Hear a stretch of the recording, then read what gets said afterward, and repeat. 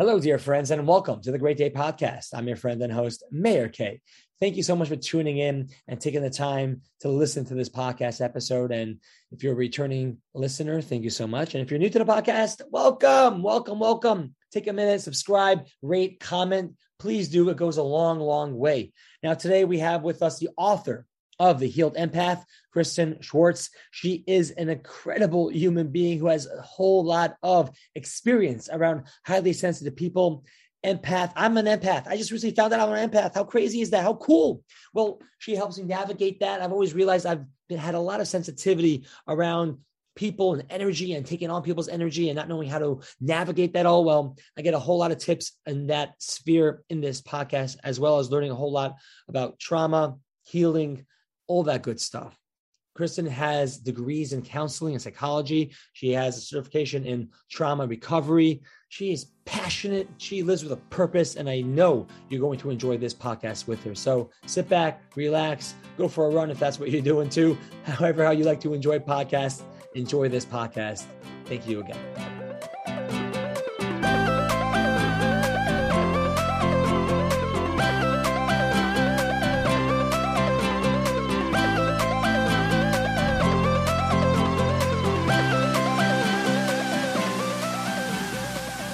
Kristen, it's such a pleasure to have you on the podcast. Thank you so much for being here. And I'm really excited to learn all about what it means to be an empath and how one can discover if they're one and how they can show up more powerfully and beautifully in the world. Absolutely. I'm so glad to be here. Thank you for having me. Absolutely. So as we were discussing before the podcast, I hit record. What really got me going and curious about your work is recently someone reached out to me and said, "Hey, Mayor, I think you're an empath." I've always been told I'm a sensitive person growing up. I didn't want to hear it, especially coming from my dad.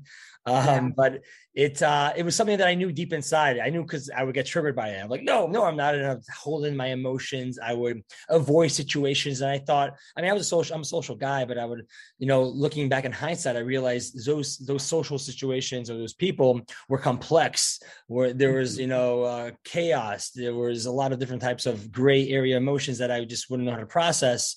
Sure. I still do. So I would just, I think, avoid it and shut down and then give the opposite effect of not being sensitive or more cold and distant. Yep.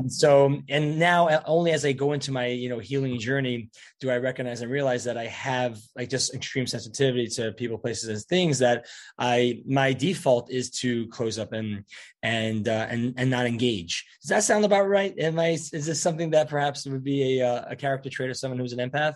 Yeah, I mean, it sounds perfectly all right. And it's your journey. I'm really curious though. And I know this is a question back at you, but it seems like you went the direction of really putting yourself out there and being a social type of guy. So how have you navigated that internal desire to shut down around emotions, but then also put yourself out there? Because I ask you this because I went the direct opposite route. And because I felt so much, I saw the general public as a threat to my well-being and peace, and I hid myself away as much as possible. Yeah, interesting. I think for so long, I was disconnected to a lot of myself. I think when I was in control of the scenario of the social scene, I just knew my part. I knew my role. I knew my script. I knew how I was being seen and what I was very clear on how I was projecting myself. Then I felt very comfortable. Later on now, only these past couple of years, as I shed those masks and skins, do I realize like, wait, what happens? And still I can show up very powerfully and like in flow when I know what's going on. But when it's the uncertainty, when I have to be very vulnerable, when I don't know new places and situations, that's when I get social anxiety and I get scared. And then I start feeling certain things and I don't know what to do with myself. Right. So is it kind of like you're uncovering like the ways that you've learned to cope with it? And now you're like, okay, without this mask, how do I navigate my feelings fully, right? Without stepping back into those coping mechanisms as quickly as we sometimes do. Truly. And also to be able to hold space more for people and places. I want to be able to step more into mentorship roles, and people do get attracted to my energy, and they ask questions they want some guidance. And I find that sometimes I take on people's energy and I get sad, I'm in partnership. And if my partner gets sad or is in chaos or is just confused, and I find myself falling into that instead of being the rock that I could be, I get a lot more frightened. And like, I'm like, wait, why am I right now in this mood when I was a few minutes ago in this really joyous space and place? So I think it's a skill set to learn how to do that, to learn. And that's a question I would perhaps lean into right now. It's like, how does one learn, and someone who's listening, like, how do they practice the skill set to learn what's their own energy, what's their own emotion, and what's somebody else's, to identify that, and then to also separate that? Yeah, fantastic question. And I'll say, like, I posted today on Instagram, and it was a post talking about energetic boundaries. And that's something a lot of us, when we come into this new awareness of like, oh, hey, I might be a highly sensitive person and I might be an empath. And it's really that first step of opening up self-awareness and that willingness to grow in how we see ourselves. Because a lot of times when we first realize that we're highly sensitive, a lot of times we'll work really hard at trying to get the world to accept this newfound, power that we have, but we've always had it. We've been denying it, but we want the world to accept our sensitivity before we truly do. And I really believe that the first step is self-awareness, and then looking at ourselves really deeply and going, okay, what parts of myself I've been hiding and rejecting? And those are the parts, that's where you start. Because as we step into who we truly are, then the world just kind of falls into place, right? It's really how we see ourselves is the world, responds to that part of us. So it's self-awareness is step one. So, I mean, how would you know if you are like, first of all, before I jump into this question, what's the difference? You're saying the terminology highly sensitive person, and we're also using the word empath. Yeah. Is there a difference there, or just two ways of saying the same thing? Yeah, there is a difference. So a highly sensitive person, one's feelings, they tune in, they have those mirror neurons in their brain where they can go, oh, wow, this person's feeling sad. And they'll notice that before other people, where an empath will notice how that person's feeling, but also feel those feelings within their own body. So that's the difference. It's the feeling of the emotions and the feelings within their body. Great. I'm going to ask you that question one more time because it got a little disconnected, the beginning part. Sure. So before I jump into my next question, we're using two different terminologies here, one of which is the highly sensitive person and empath. And I'm curious to know, are they the same thing or just two different ways of saying, explaining what an empath is? Yeah, they're slightly different. So empaths are highly sensitive, but not all highly sensitive people are empaths. Okay. So the difference is the highly sensitive person can notice the subtleties of someone, how they're feeling, and kind of tap into what that person is going through, where an empath actually feels the feelings within their own body. So if someone's feeling sad, we can feel empathy and actually, notice the sadness and maybe even tear up. But an empath is actually going to feel the sadness within their body. Okay, got that. So are you saying most people in life are not as sensitive with a highly sensitive person? Like how does one self-diagnose himself? Right. So I guess with the empath, I could sort of feel like, okay, I could get that because I feel their sadness, their energy, their excitement in a very real way in my body. But sometimes a highly sensitive person between someone who's just a sensitive person, how do they know, what that difference is? Or is there sort of a line in the sand there? Well, a lot of people reach out and ask that question. Like, I want to know for sure. Give me some quiz, help me self-diagnose, as you said. Yeah. The answer I always give is you're the only person that knows how you experience the world, right? And asking someone else to define that for you is really disempowering. So can you stand in front of someone else who's talking about walking their dog and not showing anxiety as in that story, but you sense something underneath the story? You're feeling angst and you're like, ooh, something else is up besides the story about walking their dog. Like, we will tap into the energy under the words, even if the words are benign and just like your random small talk. So an empath is going to notice that and feel it. Got it. And then do you find, because this is also something that's come up for me recently, is this codependency aspect that I have in my life. So is that like, where does it get healthy and unhealthy? Because you say there's a certain superpower, which I can understand, like being an empath, being someone who's highly sensitive, you have the ability to be able to help people and understand and really feel what they're going through. But, you call codependency a gift. I've heard that, I think, in one of your podcasts. And I find like, whoa, why is that even a gift? For me, I'm sort of new to this. I haven't really shared much about that aspect of myself, but but it's something that I don't find as a gift. Perhaps I find I'm still in the stage where I'm like, oh my God, I wish I didn't have this because, like, yeah, I want to be codependent. I want to be independent. I consider myself an independent, person. Yet here I find myself, more in a partnership where I'm like, oh my God, how's she feel? What's she up to? Thinking a lot about the other person, neglecting my own self.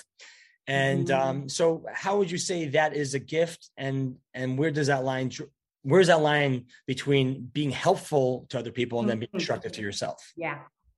Oh my gosh. You've touched on a very important subject.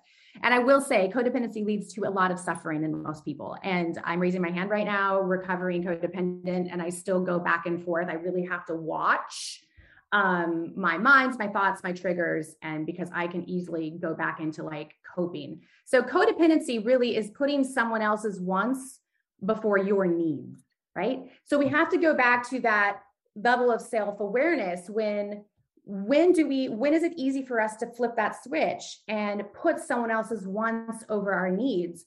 And who did we learn that from? How is that modeled to us in our life? And what need do we feel like we're getting met by showing up that way? And there is a need that got met when we first started showing those codependency traits. And that's that same need that unconsciously our mind, our brain thinks that we're getting met, but as adults, it's not going to work for us at all. Codependency is just self-sabotage, really.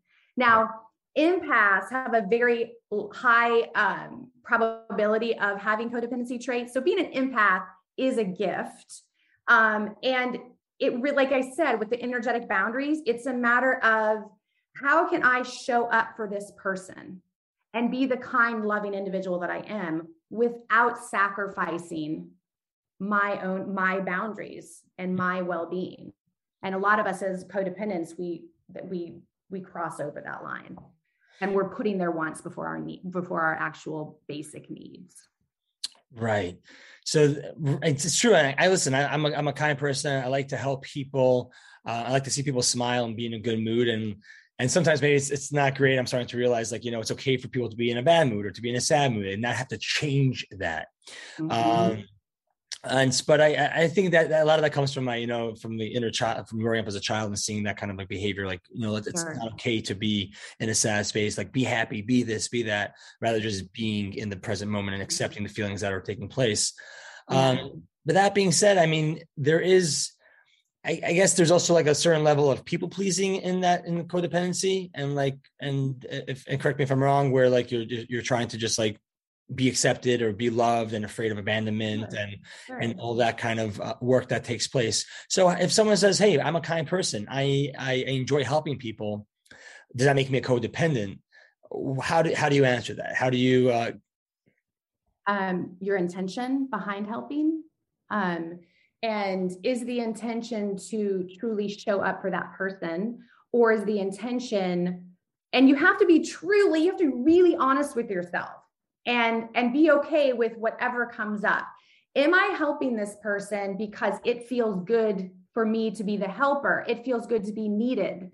Am I helping this person because honestly, I want them to be a little bit dependent on me because I feel like I'm needed? Like you're filling that need that a lot of times is just unconscious. You're just falling into people pleasing because we learn maybe as children that our parents relied on us too much as children. We end up being the fixer and making our parents feel better. And we learned, oh, wow, this feels good. Actually, I get praise from adults when I manage their feelings, when I manage their life for them. So it's really, like I said, that journey of self-discovery of like, oh, wow, why am I really doing this?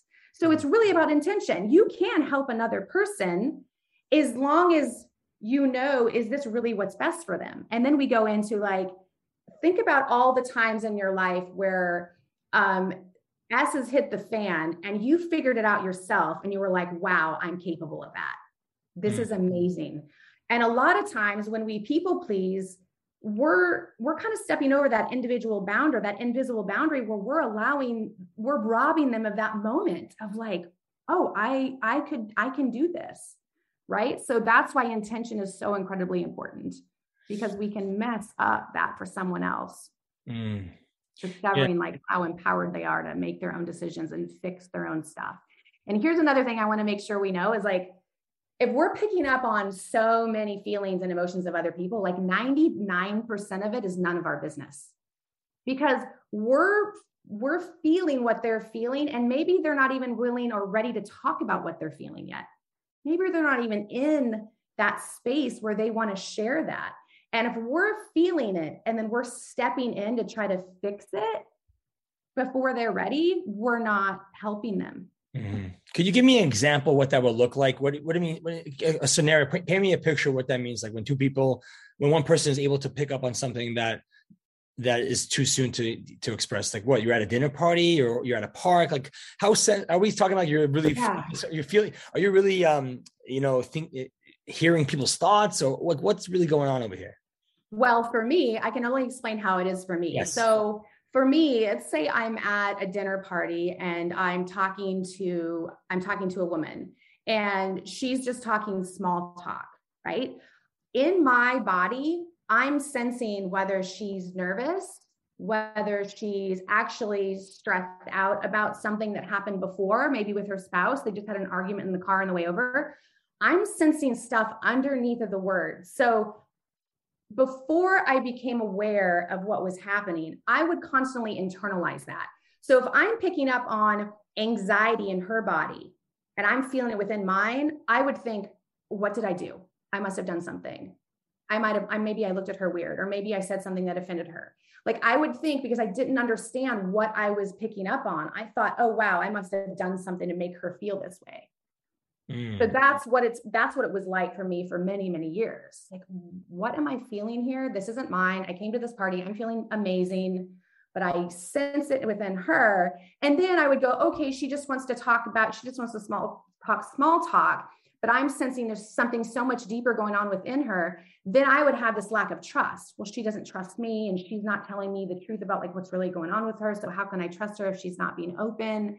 Like there were just so many things going on back years ago when I did not understand myself at all. So take me back to that place, if you don't mind. Where the journey and where the type of person you were before you had the awareness of being a very highly sensitive person. Mm-hmm. How were you operating in the world? And if you could take me to that, lead up to that moment where you recognize, like, wait, there's something else going on over here. That is a huge story. And one we can talk, do a whole show just about my journey. So who was I and how was I living before I really realized how I was created? So I was just coping and surviving, barely surviving.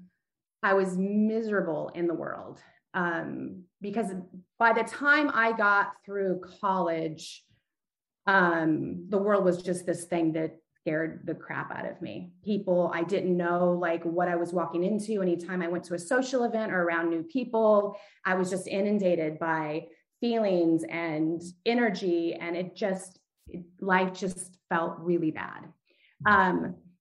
So I was afraid of relationships. I would kind of dip my toe in wanting connection so bad, but that as soon as I picked up on anything that was off, or any energy that felt odd to me, or any feelings that didn't match the words, I was out. Because I had learned over time that, I equated that to not being able to be not trusting others and not feeling safe. So it was many, many years of just torture and not feeling safe. And so I hit a wall about, it's been about 6.5 years ago. I had started my spiritual journey. I was meditating every day. I was really diving into reading as much as I could. I knew that I was highly intuitive. And that got passed down from my mom's side of the family. My grandmother was, my mother is. And so I knew I was highly intuitive. So I started to dabble into, I was reading different books. And I went into meditation this one afternoon, and I prayed before meditation. And I just said, whatever's holding me back, I'm ready. Just bring it to the forefront. I'm ready. By 3:00 that afternoon. And I call this my spiritual awakening because it was brutal. By the middle of that afternoon, I was rocking in the corner of this room, actually, that I'm sitting in. And over that next year, everything, like my traumas, my false beliefs and coping mechanisms, everything that was causing me tremendous suffering came forward, and I could see it all. And so then I spent that next year kind of peeling the onion back and healing layer by layer by layer by layer. And as I did that, truth would bubble up. Okay, wow. And I was seeing things like I'd never had seen them before. And with that, my intuition grew stronger, my ability to see what I needed. And I'm still in that, where I'm still peeling layers back. But yeah, it was a long life up until that point, long and brutal. Yeah. I mean, there's a lot in that story that I could connect with, especially like picking up on, let's say someone's words, but seeing in their eyes that it's not what they mean or what they say. And that's so hard. And to connect with what you're saying about that distrust, like, is this something that I said or did something wrong? Or why aren't they not sharing with me? Why aren't they not opening up with me? Why aren't we going there right now? And so there's definitely that aspect. I heard it's actually interesting, like this story, like 3 people could go into a party, 2 of them could leave with no problem, and one person just has to spend the next week talking to his therapist because like he was just, or she was just so sensitive to all the different emotions taking place in the room. Like just people are sometimes a lot more in tune, not for better or for worse, but just more sensitive to the world around them. Dogs could hear certain sounds and birds could see certain colors that we humans can't see and hear.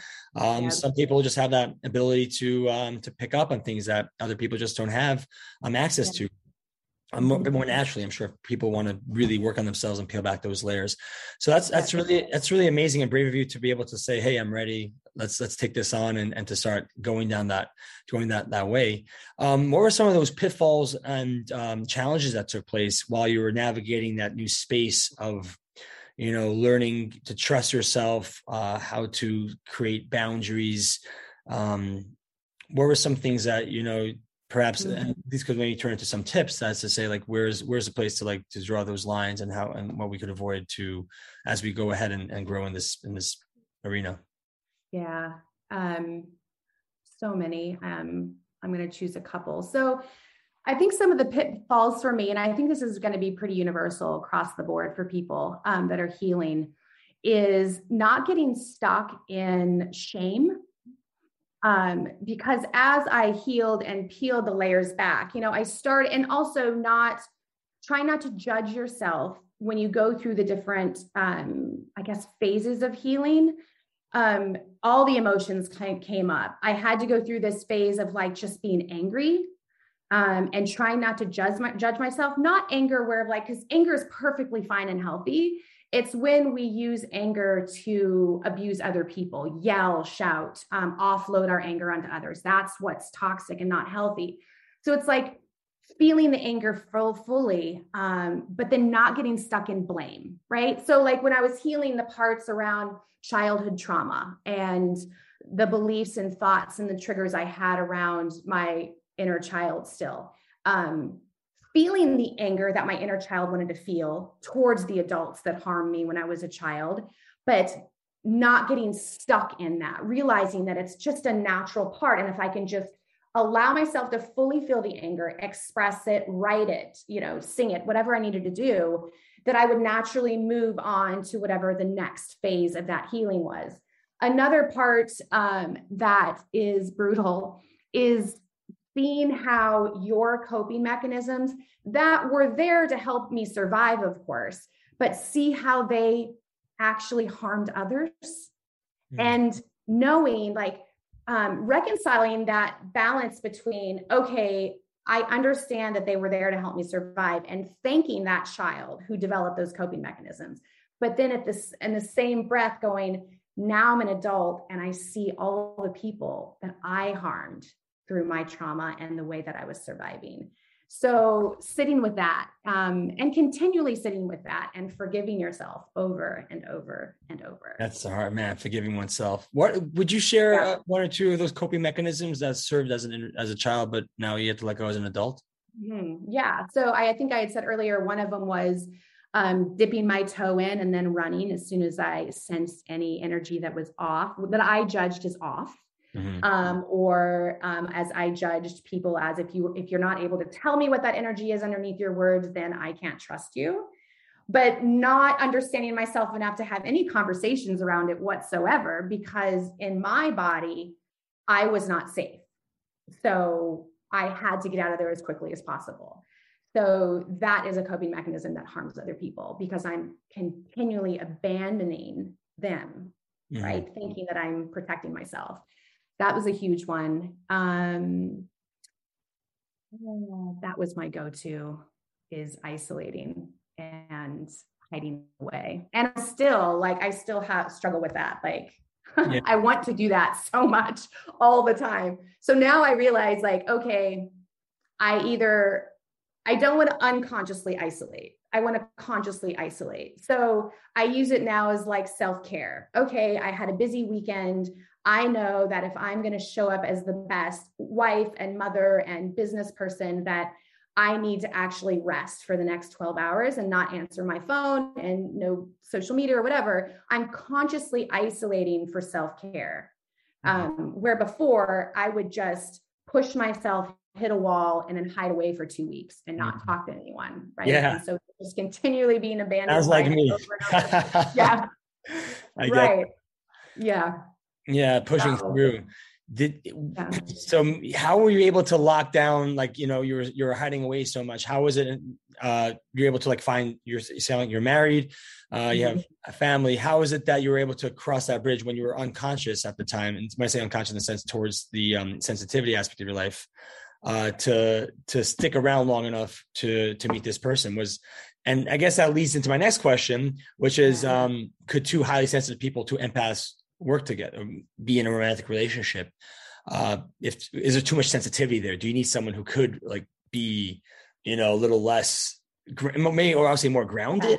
Maybe the right terminology. Yeah. Okay. Good question. So there was 2 questions in there. Yes. So how did I get to where I'm at now? Okay. So that reminded me, another one of my coping mechanisms was, I internalized very young, by the time I was in late elementary school, because of my big traumas, that I had to prove my worthiness. And so some people might have coped with that by just completely shutting down, or substance abuse, or they're all coping mechanisms where I push myself to prove constantly. So even if I'm, barely surviving emotionally or psychologically, I'm pushing myself to graduate. I'm pushing myself through college. I'm pushing myself through graduate school, because that was, to me, how I was going to somehow arrive at this place where I was no longer feeling so much pain.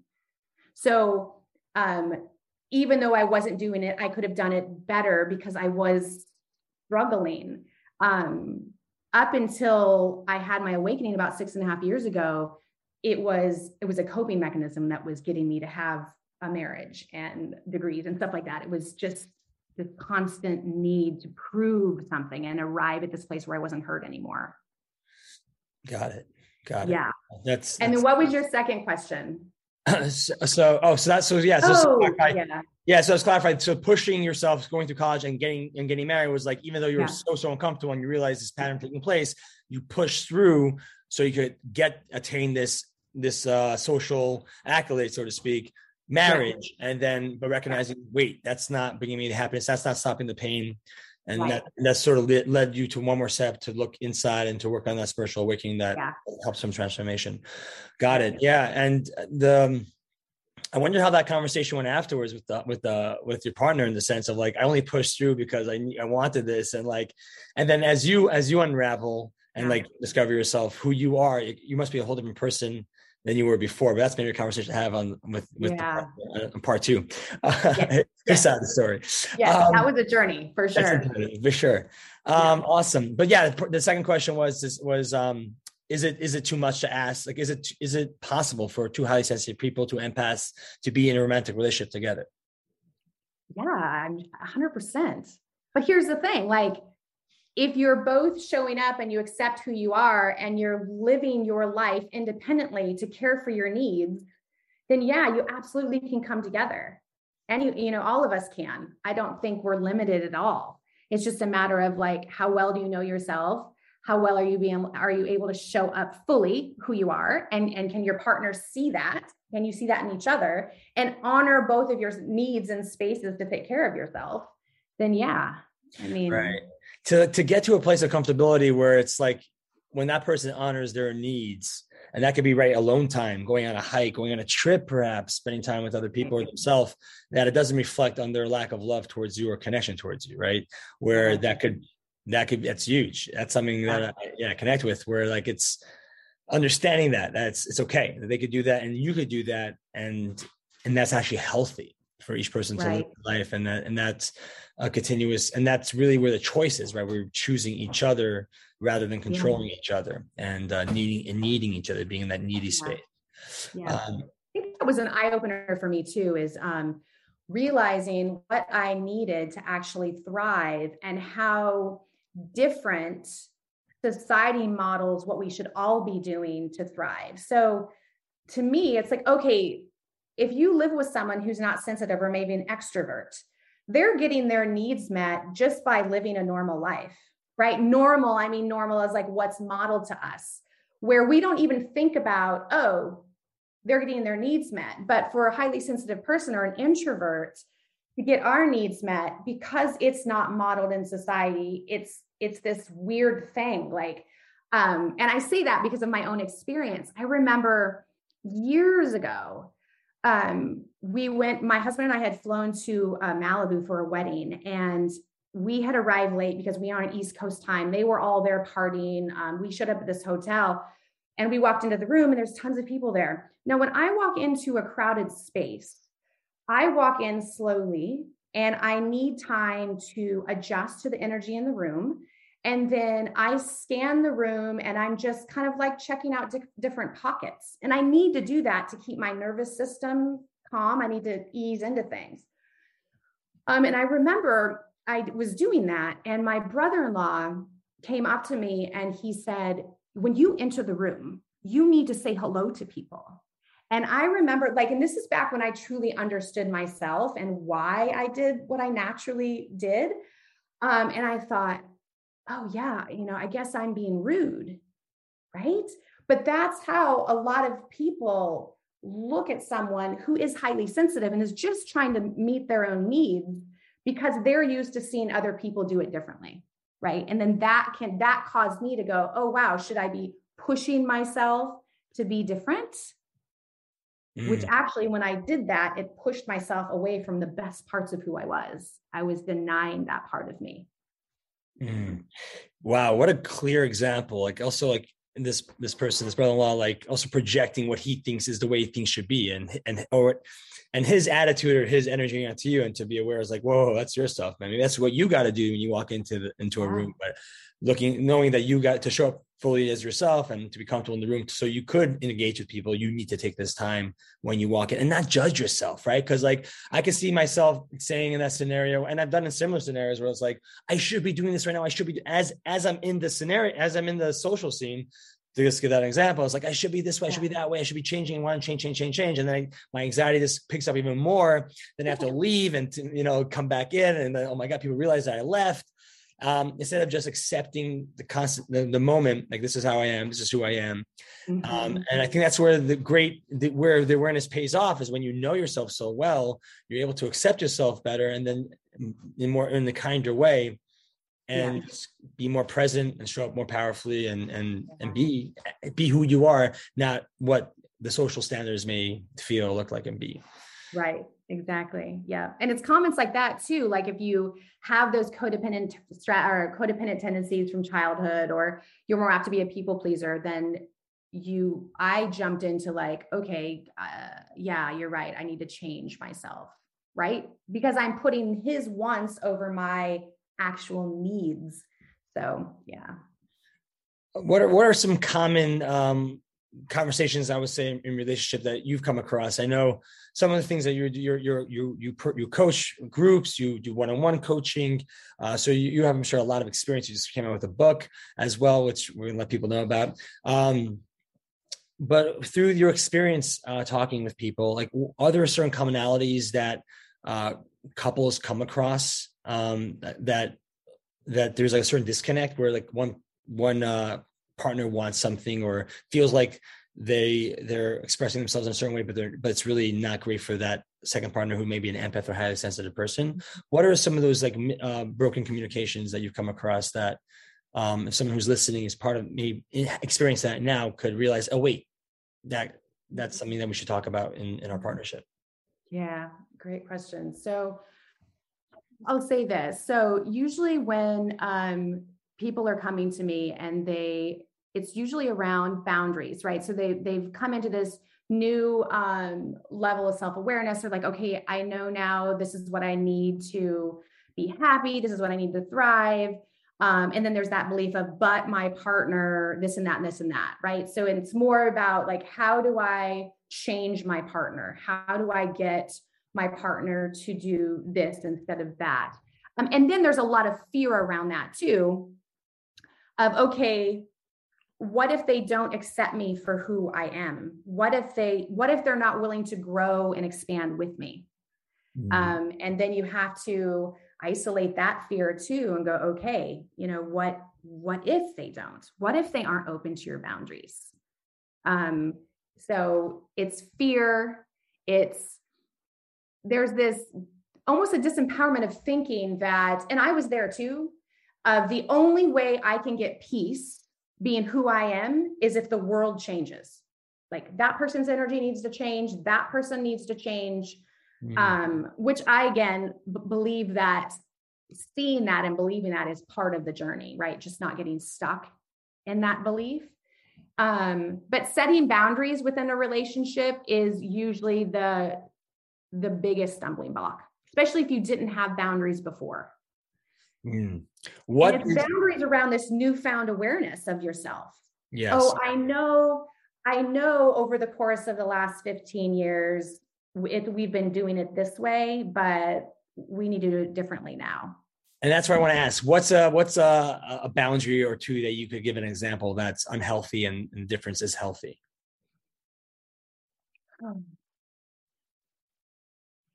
So a boundary is about honoring and loving yourself.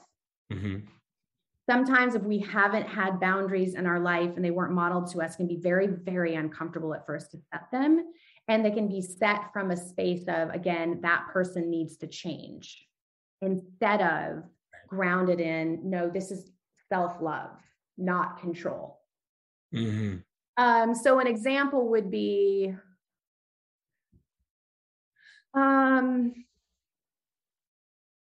could it be also like, not showing up to perhaps a dinner that you usually go to, but knowing that this is so me, like asking for a friend.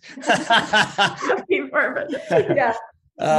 Like, I think you're about to jump in and give your own example, but let's say, like if you're, if your family gets together on a certain holiday or a certain time of the year and it's super triggering and it's just someone who's there is unhealthy for you at the time, to say no to that and to do something that brings you joy, or to say, hey guys, this year I'm going to step out, which, could make them feel, oh, you don't love them. You're not showing up for family. That's a big one. Or, come on, just grow up.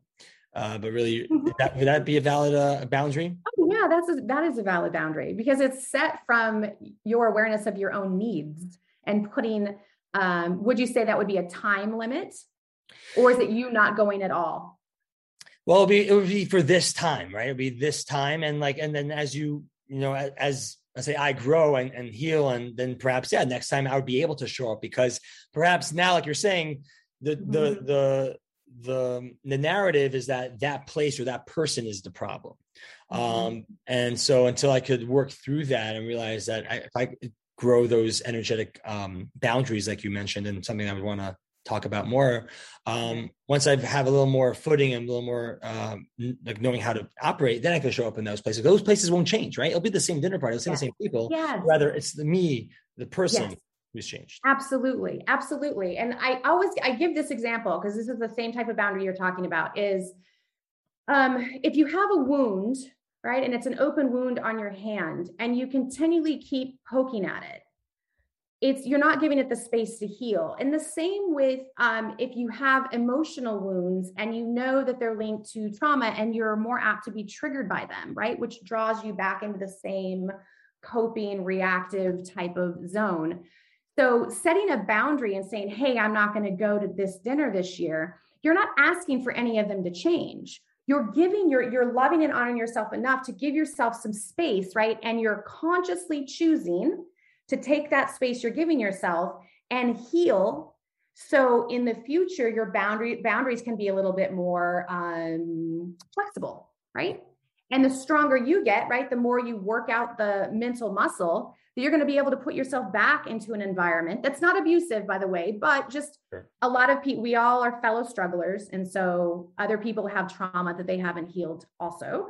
You're going to be able to put yourself back in that situation, and it's not going to hurt so much. It's not going to set you back so far. You're going to have space to respond differently. Yeah. So that's a really healthy boundary.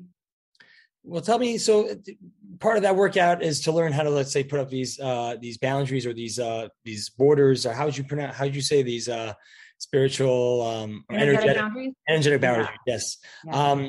What does that actually mean for someone who's new to this terminology, energy and boundary? And what is that? Is that really just learning how to say no when, or is it something more than that? Yeah. So to keep it really simple, it's our ability to be around other people when they're going through their stuff, and us to sit with it, notice it, and let it go, instead of noticing it, internalizing it, and making it our job to make it better, fix it, or think about it, or be triggered by it. So it's a matter of just like meditation with just ourselves, sitting with the uncomfortableness that is someone else's energy and issues, and not making it ours. So how much of our energy are we spending focusing on other people's energy? Yeah. Yeah. Obsessing about it, thinking about it. Thinking we need to fix it, wondering what it is. I mean, as soon as we notice, so if I'm sitting with you and we're at a coffee shop and you're talking about your podcast, but you had a fight with your partner an hour before, and I'm sensing some underlying energy there. So the second I notice it, if I add my thoughts, my beliefs, and my story to it, I've made it mine. It's mine. And now it's my job to take care of it or figure out how to let go of it. But most of us do it so quickly that just like that, I'm taking your energy and what you're feeling, and I'm adding my story from my past to it. And then even if I were to give you advice around it, it's going to be filtered through my own life. Right. Yeah. So it's like noticing it. Okay, that feels weird. And then just letting it pass right through us. Almost like we're a hollow tube, just like letting it go, letting it go. Yeah. Wow. Truly. So are you picking up anything right now as we're doing this podcast? Are you feeling any underlying energy or angst or something that you?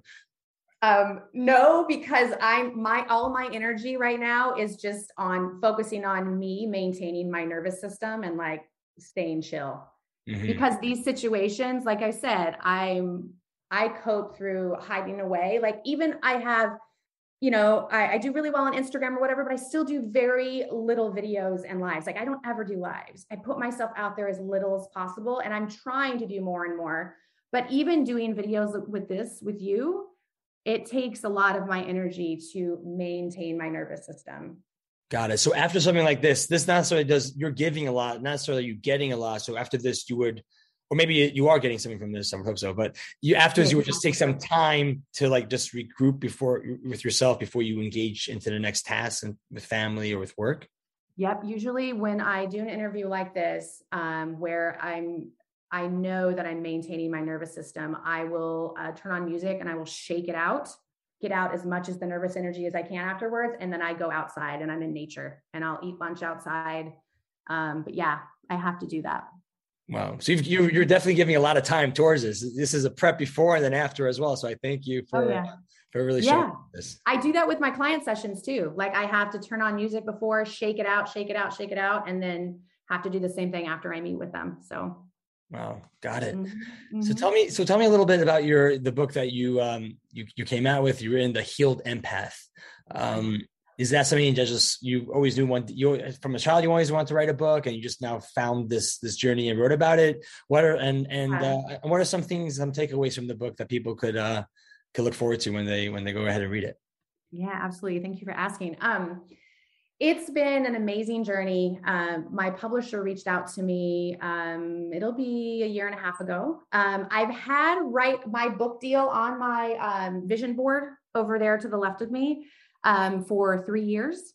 Wow. So I like to say, and I believe I was just in the flow and it found me. And the book I go a lot into my own personal journey and discovery, how life was before I understood that I was an empath, and the journey of healing, not only my own trauma, but all the beliefs and issues that, that show up consistently from my past. And I talk a lot about the science of being highly sensitive and the brain differences. And also I talk about how when we go through trauma, that a lot of us can have the changes in our brain that make us hypervigilant. So we can actually end up noticing those little subtleties and the differences in human beings because of trauma, and kind of explaining that we, as an empath, to empower ourselves, we have two journeys that kind of happen at the same time. This self-awareness of like what we've been through as a human being and how that affects us as adults.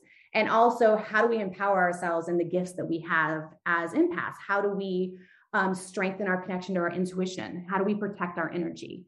So it was really an amazing experience to write that. And I'm so excited for everyone to get a copy. So awesome. Yeah. We'll definitely link that up and do that. And I guess before there's two last questions, you just touched on it, which I know is quite important, which is the intuition part, right? Learning how to tap into that intuition, to trust oneself, not looking at perhaps outside for validation and for guidance, but to really tap into that. Does that come back to just the breath, to the to sitting with it, to what are some ways for someone to start trusting themselves, learning how to tap into their inner intuition? Yeah, absolutely. So our inner voice is very quiet and very subtle. So the better we are at calming our mind, bringing ourselves back to calm after a storm, and being able to sit with ourselves in silence, the more we're going to start to notice those little nudges from our intuition. So that's super important, the spiritual practice. And it can be connection to nature. Whatever brings your mind a little bit calmer is great. It doesn't have to be sitting in a, meditative pose, and, you can find out what works for you. But I also did like fun things when I was first wanting to strengthen my intuition. So there's different card games you can do. There's different writing activities you can do, and people can connect with that on my website. I have a journal that they can download for free that has intuition exercises in there. So you can make it a lot of fun. Awesome. Okay, yeah. Great. Yeah. I'll be sure to check that out. So share where can people connect with you and find you and learn more about you. Yeah. So over on Instagram, I am Realized Empath, and then realizedempath.com is where you can actually connect to my website and download that journal for yourself. Awesome. Thank you so much for being here today and sharing. I know I learned a lot and experienced a lot, and I'm sure many people are listening and will as well. So thank you very, very much. Thank you so much. I love being here. That's a wrap on this podcast episode. Thank you so much for tuning in. And thank you, Kristen, for sharing your experience and your wisdom with me and with all of us today. And if you haven't yet, please subscribe to the podcast, give it a like, comment. It goes a long way. And like I always say, stay positive, be happy. I'm Mayor K, and have a great day.